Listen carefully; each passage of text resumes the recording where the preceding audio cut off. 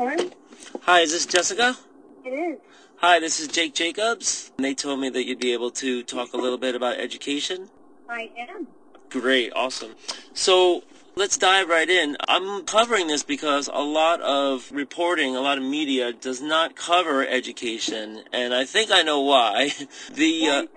Well, because I think the really big PACs threaten to spend against candidates that stick their neck out against education reform, and a lot of Democrats that might otherwise oppose things like charter schools and standardized testing are either afraid to speak out to have that money spent against them, or they're actually taking the money, in which case, they're more inclined to support those things. And so, you could look up a major political figure who's been on the scene for decades, and you would not find a position either way on charter schools, standardized tests, and so that's why it's kind of like frustrating, and that's why I'm writing it. So my race was a little different. I ran against an incumbent who, during the debate on New York 1, we were both asked how we felt about lifting the cap on charter schools, and our positions, were clear. He was for lifting the charter school cap, and I was against. And we were both very clear on that.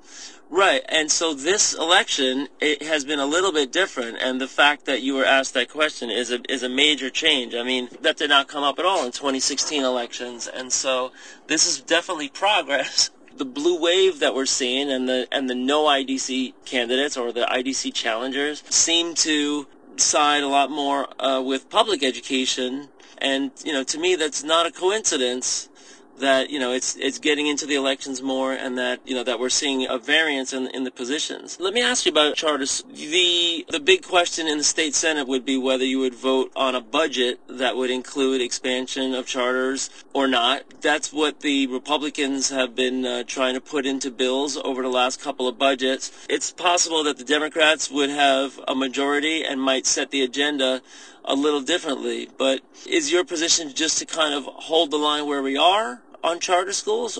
What's your charter school position in depth?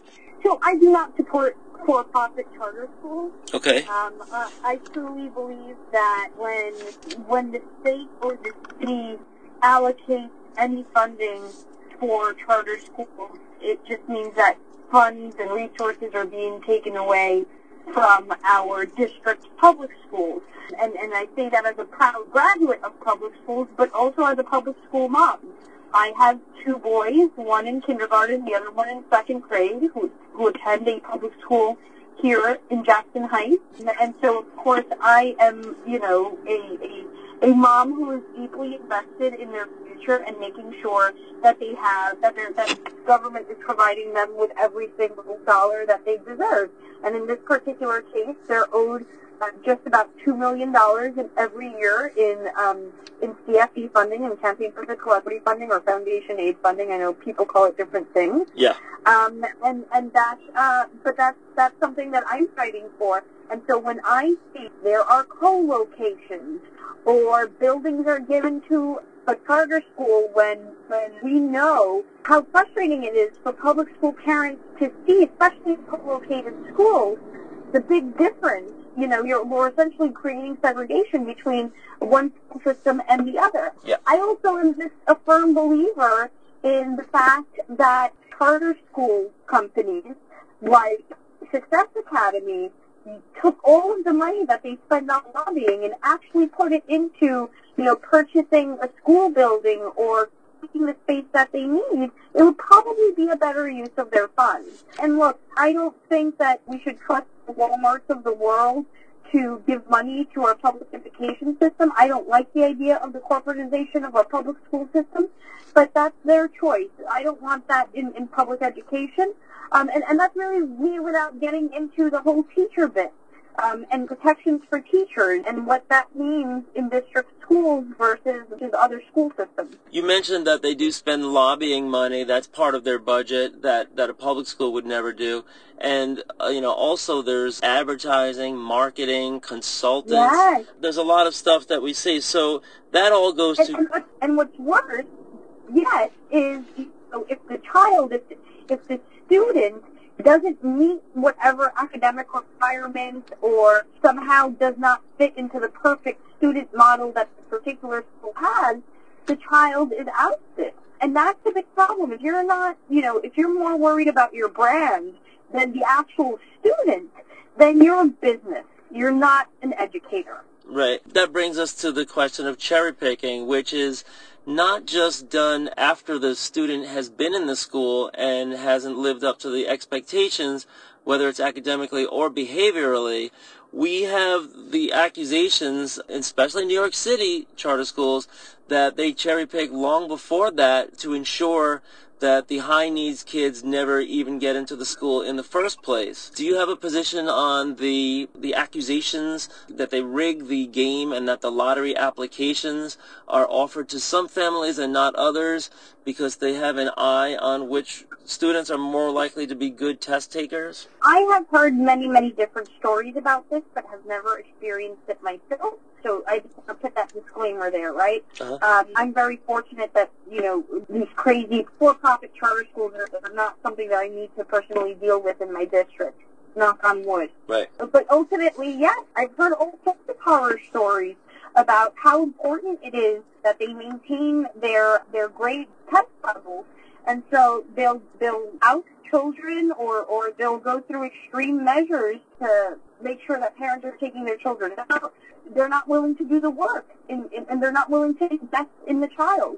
And that's ultimately the problem, right? Aside from the fact that we keep teaching to the test, and we're not necessarily always teaching about critical thinking, reading comprehension, and things that are much more qualitative, and our skills that really in the long haul are really, really important once you start adulting, right?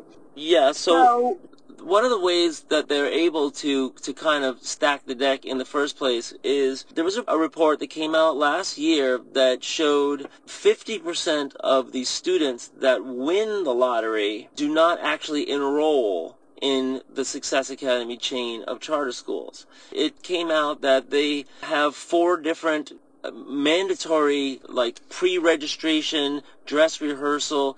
There's 4 visits that the parents have to make before they actually start school. And a lot of parents are too busy to make it, or they can't afford the uniforms, they can't afford the fees. And so they said that one of the ways that they're able to screen these families way ahead of time is that after they won the lottery to count them out, because they didn't make these 4 meetings, and that all along the way that they're kind of counseling them. Kids that have special needs are advised maybe, this isn't the right place for you, maybe there would be a better fit somewhere else.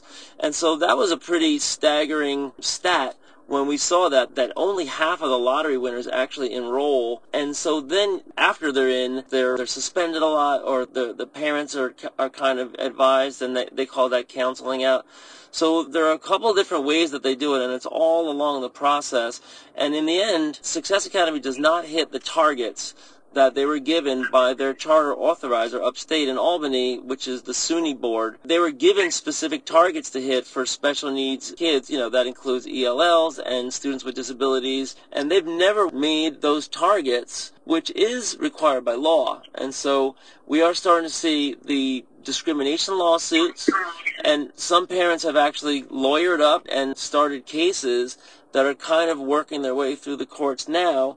And so legislatively, this could, in a new reformed state senate, this could be an issue if they actually held hearings and they actually just started to discuss this instead of just sticking it in the budget at the end. Well, you mentioned a couple of really, really key things, particularly about not just the state senate, but Albany in general.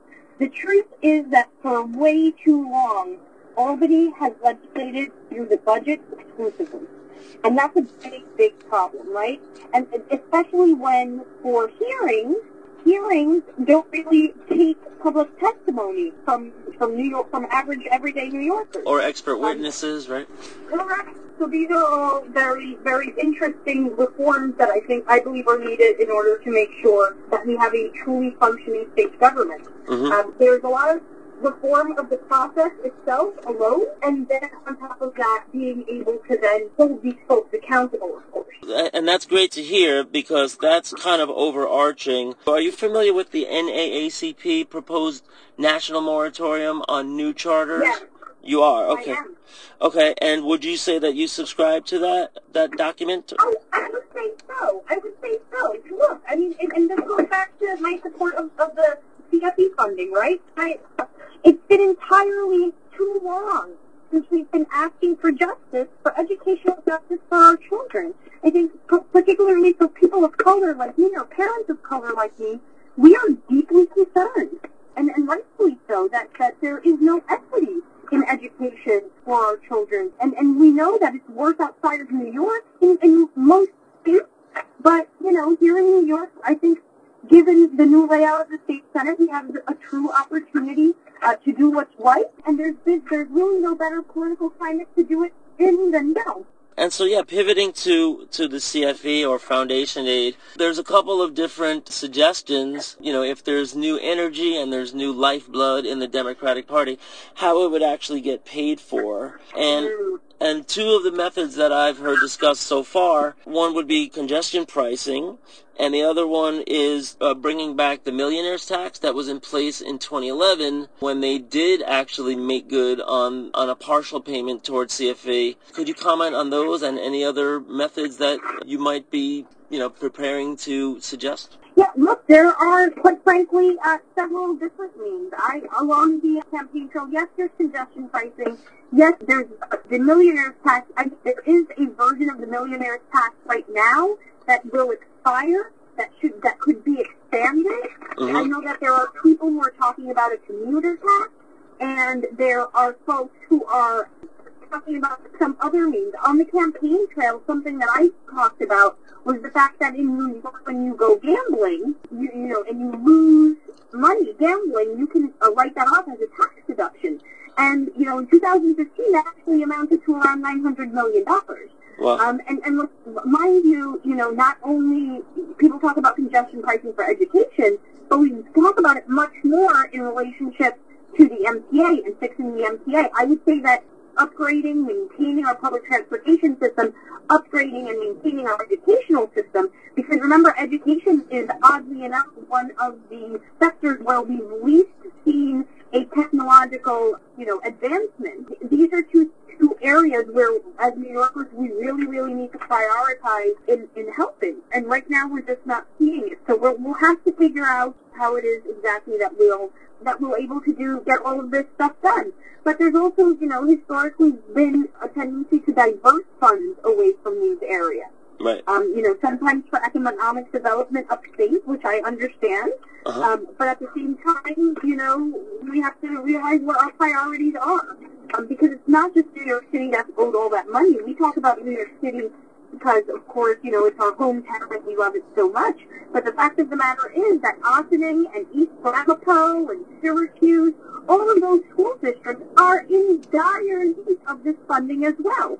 And remember that Kevin Parker, state senator from Brooklyn, actually introduced a hostile amendment to a bill that had something, I forgot what the bill was, but it had something to do with funeral service directors. Yeah, it was an education bill, education funding for like mortuaries or something. Right, it was something that, and New York had the opportunity to essentially vote for that funding, but the IDC just didn't show up. Right. Didn't show up to vote. That's right. All right, so I know you're mentioning that a variety of things that they're taking a look at, but would you say that you do support some version of the millionaire's tax that was in place before and that has been passed in assembly bills in the last two concurrent sessions?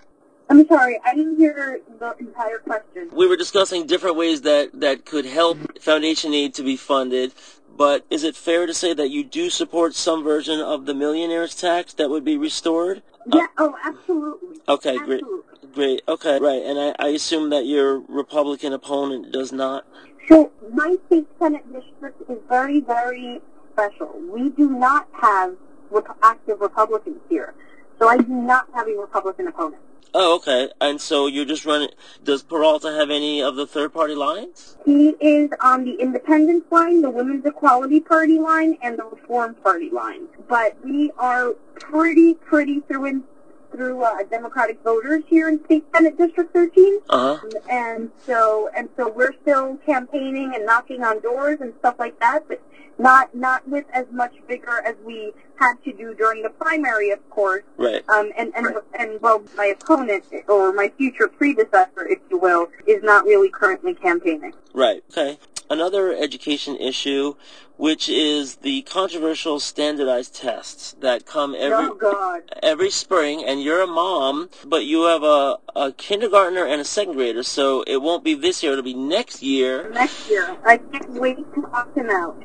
Okay, that answers a lot of questions. The parents are seeing their right to opt out diminished by the state education department, the Board of Regents, and New York City.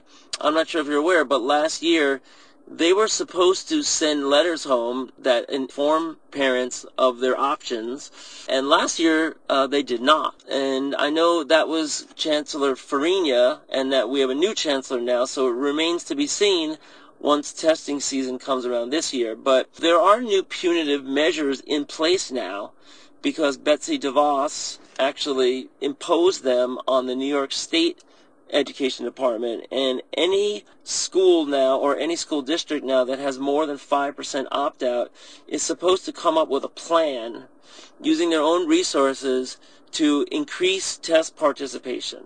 If participation is not increased the following year, they have been threatening to divert Title I funding to make sure that parents opt in.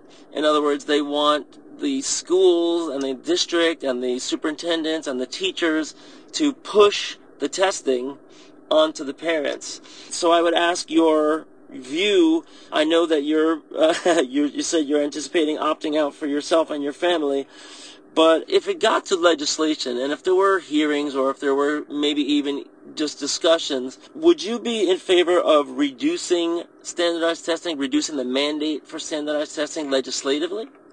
So I am not a believer in standardized testing. I hate how much time it takes to prepare children for the test.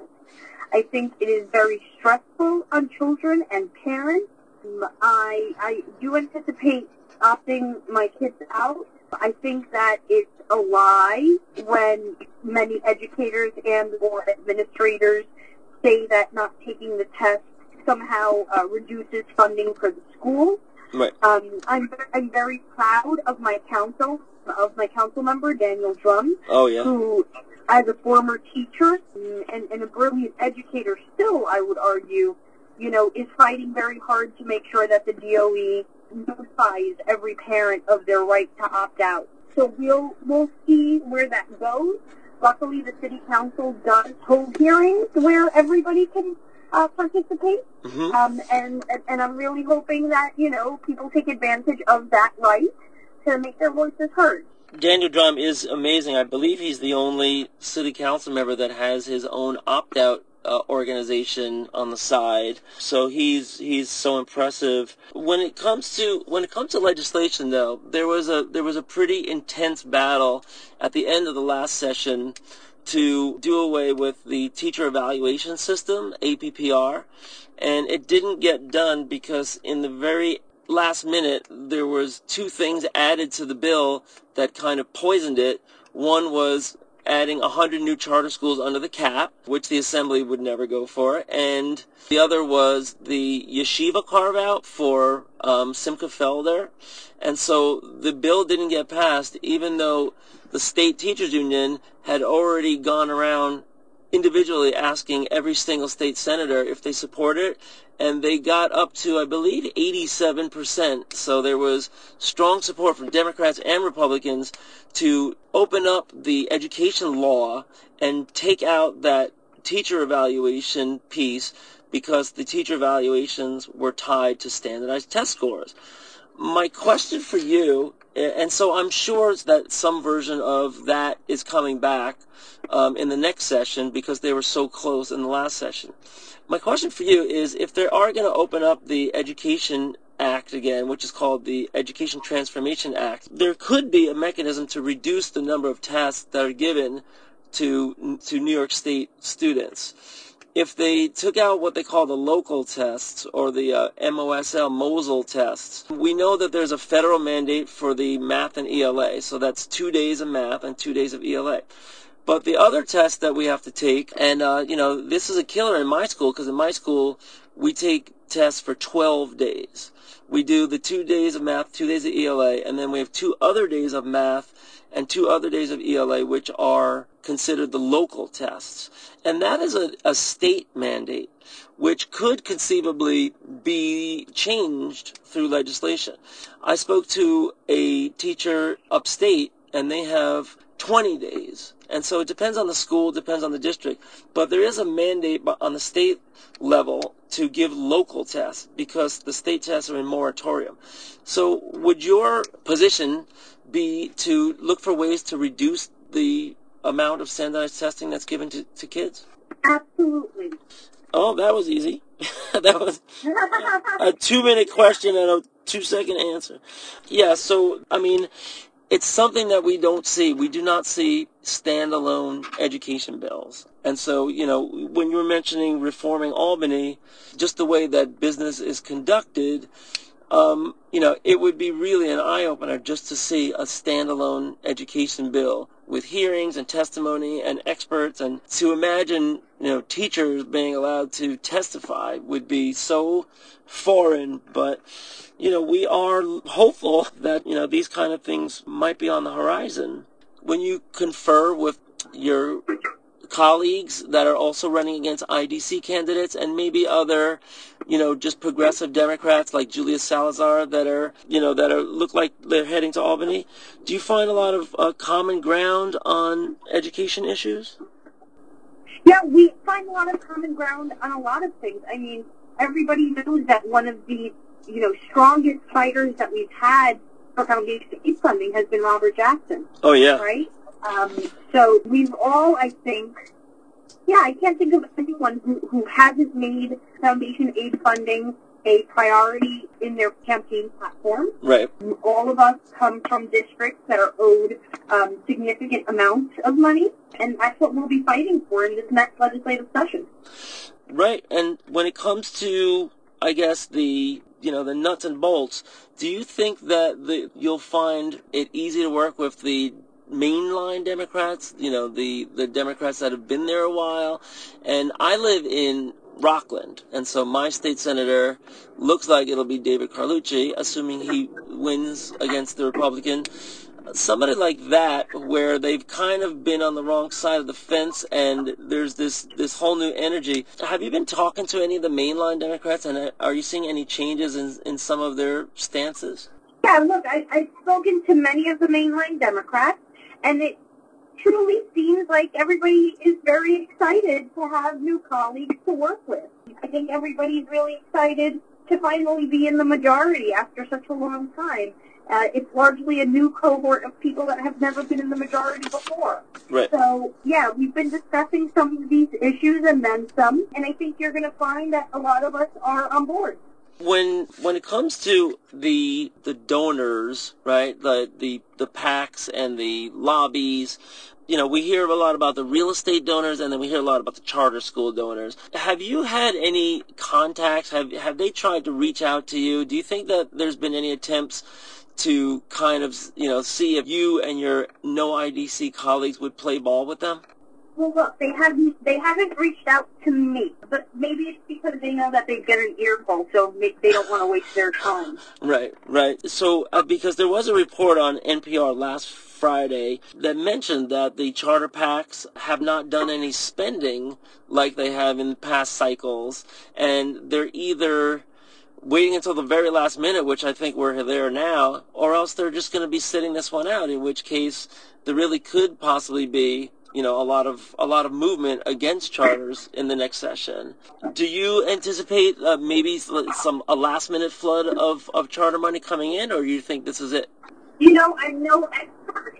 I'm not an education expert. I'm certainly not a campaign consultant, but I would venture to say that, their moment is past. There is a new Democratic majority in the state Senate that is imminent, and we'll see what the results are. But I'm pretty confident that the moment to talk to people was during the primary, and I think that we made a good case for them having a lost cause. Right on. All right, well, I really appreciate taking the time to get in depth on education. And was there anything else that you wanted to add that it was one of your priorities? No, I mean, just education-wise, in districts like mine, my district is the most diverse district in the country, where we speak more than 160 languages. We have the second largest LGBTQ community.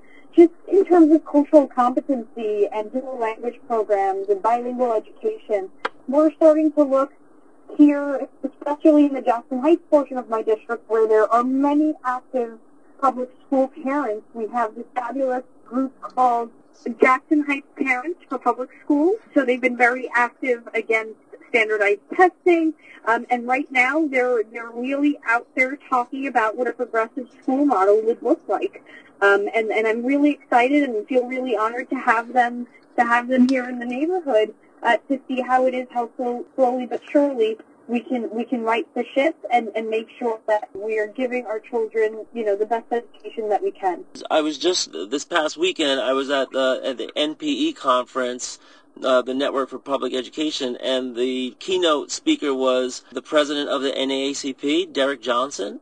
And I stuck up my hand and I asked a question about charter schools because they had this really strong national moratorium that they called for that was way ahead of anybody else. The AFT joined on about a year later, and the NEA, and we're starting to hear about it in the campaigns. What he stressed was that we really need to put kids before our own agendas, whether it's the teacher union or whether it's politicians or whether it's outside groups, and take a look at places where it's really working, right? And really look at places where it's working. And I would say that Queens, New York, and, I'm sure it's a lot of neighborhoods in your district, are some of the best examples that we have, especially in New York City. It's very competitive. It's very, high-performing schools. And, I know some teachers that work in Queens. I would say, that's the move, to really take a look at what's going on in public schools where, there's a lot of great, stuff happening. And, and that's a formula that we should be looking at for other areas. It goes exactly with what he's saying. It's like we should look at what's actually working. And I think Jackson Heights, I know there's a lot of different neighborhoods in your district, where the schools are considered, a cut above the average New York City public school. Yeah. No, that's true. We're very lucky here. Corona has great public schools, as does Elmhurst, but they're also in community education council district 24, which is one of the most overcrowded. So we have a lot of work ahead of us, but I'm eager to get started. I'm eager for January to arrive. Jessica, thank you so much, and best of luck on having a landslide and then going up to Albany and telling them what's what. All right. I'm going to do my best. Oh, great. All right. Really good talking to you. All right. Take care. All right. Thanks. Bye.